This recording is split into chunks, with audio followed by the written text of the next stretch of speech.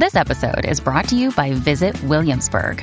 In Williamsburg, Virginia, there's never too much of a good thing. Whether you're a foodie, a golfer, a history buff, a shopaholic, an outdoor enthusiast, or a thrill seeker, you'll find what you came for here and more. So ask yourself, what is it you want? Discover Williamsburg and plan your trip at visitwilliamsburg.com.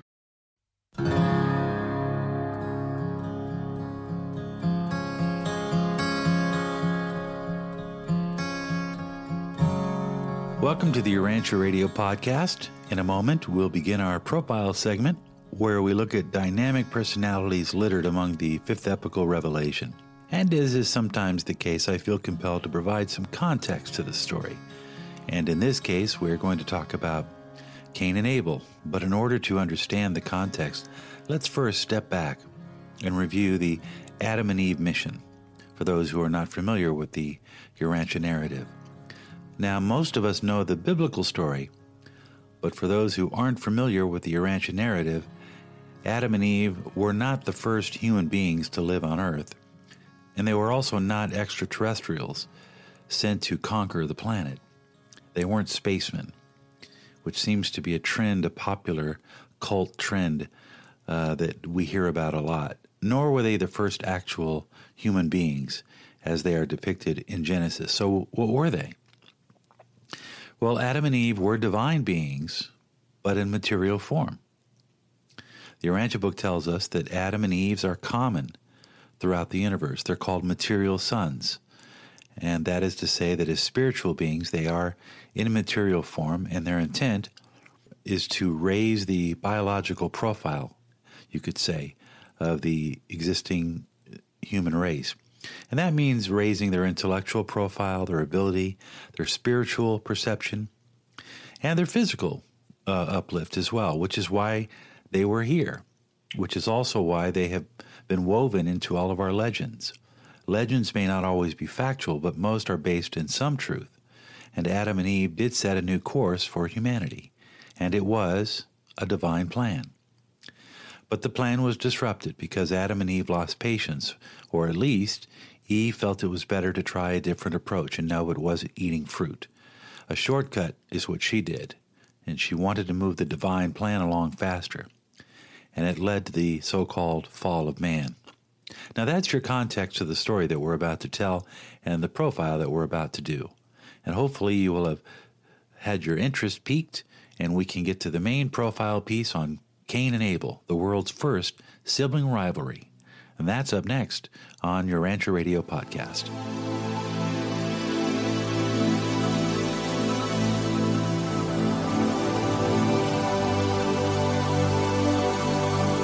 Profiles Cain and Abel, humanity's first family drama. In continuing our series on fascinating personalities from the Urantia papers, this time we take a look at Cain and Abel from the Garden of Eden. Most of us know the story. Adam and Eve had two sons, Cain and Abel. We know from Genesis in the Bible that Cain and Abel did not get along.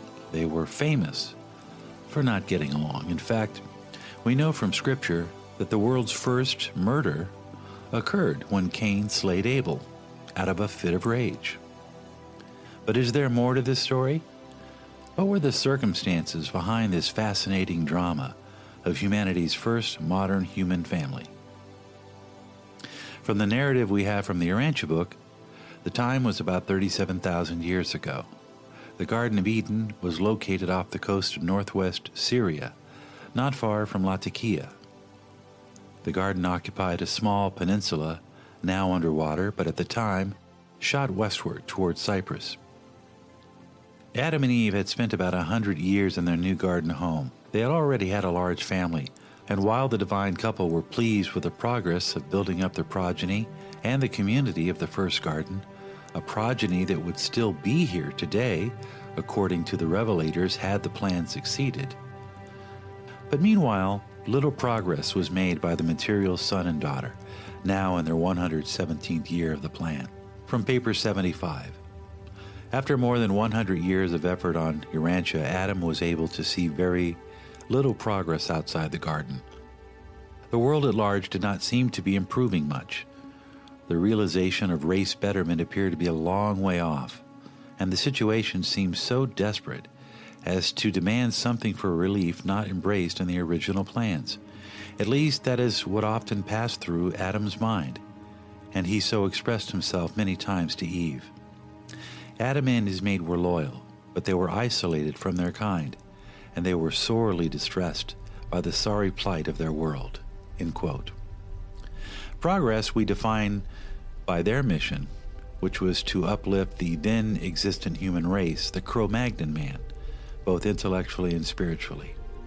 In short, Eve tried to improve the pace of progress and was convinced by the influences of a Nodite tribal leader and of Caligastia, the fallen prince spoken of in the Bible as the serpent. Here is a brief from that time, again, paper 75. But the fallen prince was persistent and determined. He soon gave up working on Adam and decided to try a wily flank attack on Eve, and their plans were accordingly laid for entrapping the mother of the violet race. Paper 75, 2-4. It was farthest from Eve's intention ever to do anything which would militate against Adam's plans or jeopardize their planetary trust.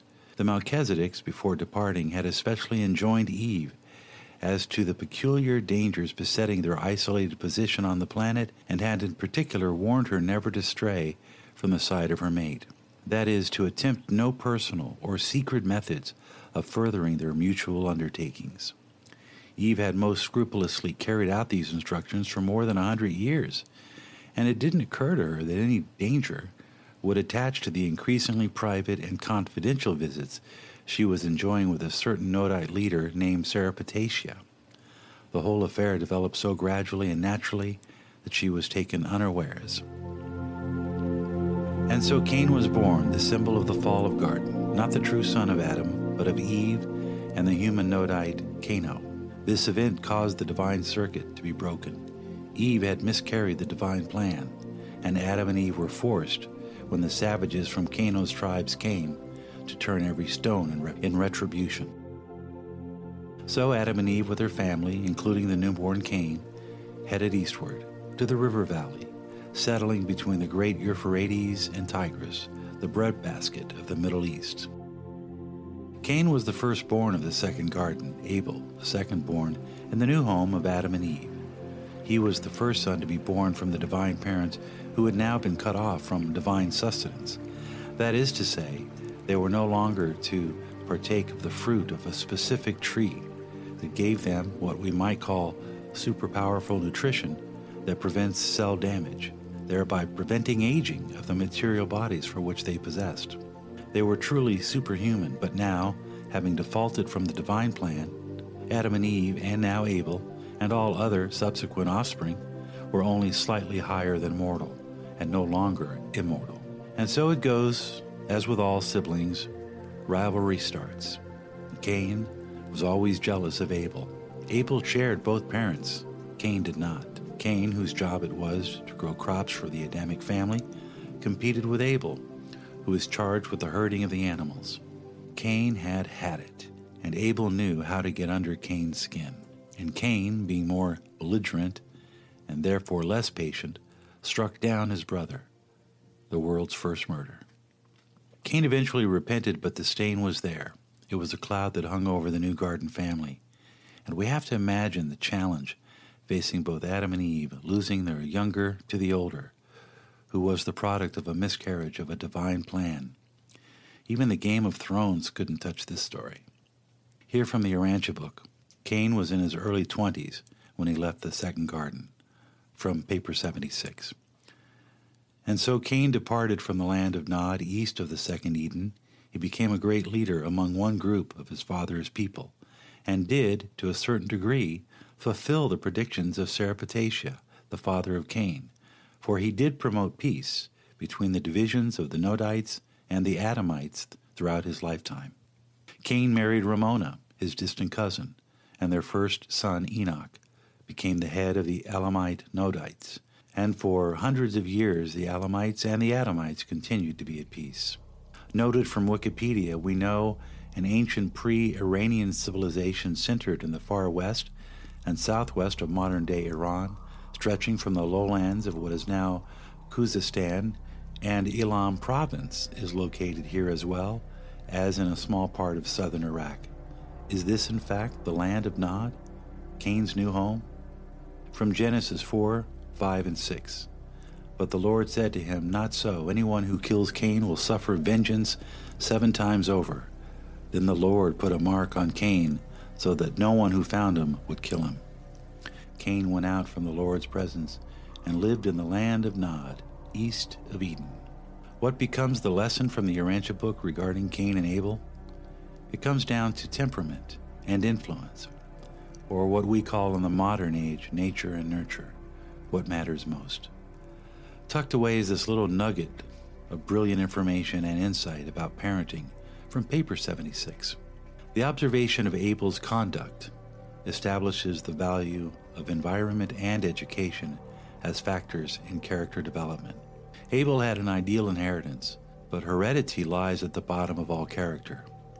But the influences of an inferior environment virtually neutralize this magnificent inheritance. Abel, especially during his younger years, was greatly influenced by his unfavorable surroundings. He would have become an entirely different person had he lived to be 25 or 30. His superb inheritance would then have shown itself.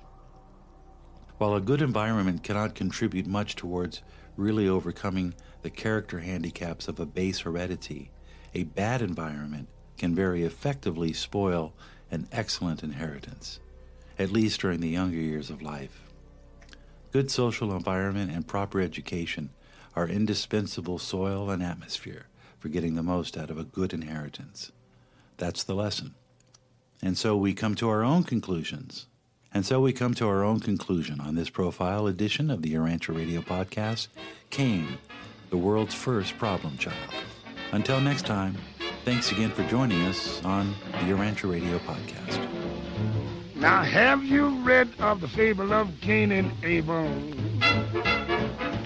Once there was in a scandal that shook the town. Cain became mighty jealous of brother Abel. So he rose up and smote Abel down. Now the Lord sure was hopping mad, and yet he was plenty sad to think that he had a man like Cain. The Lord spoke and showed his wrath, and Cain walked the path that led to a life full of pain. You can't run from the shadow of retribution. If you're bad, then you've got to pay for your wrong. Let yourself take a lesson from Cain and Abel. Don't lament, be content.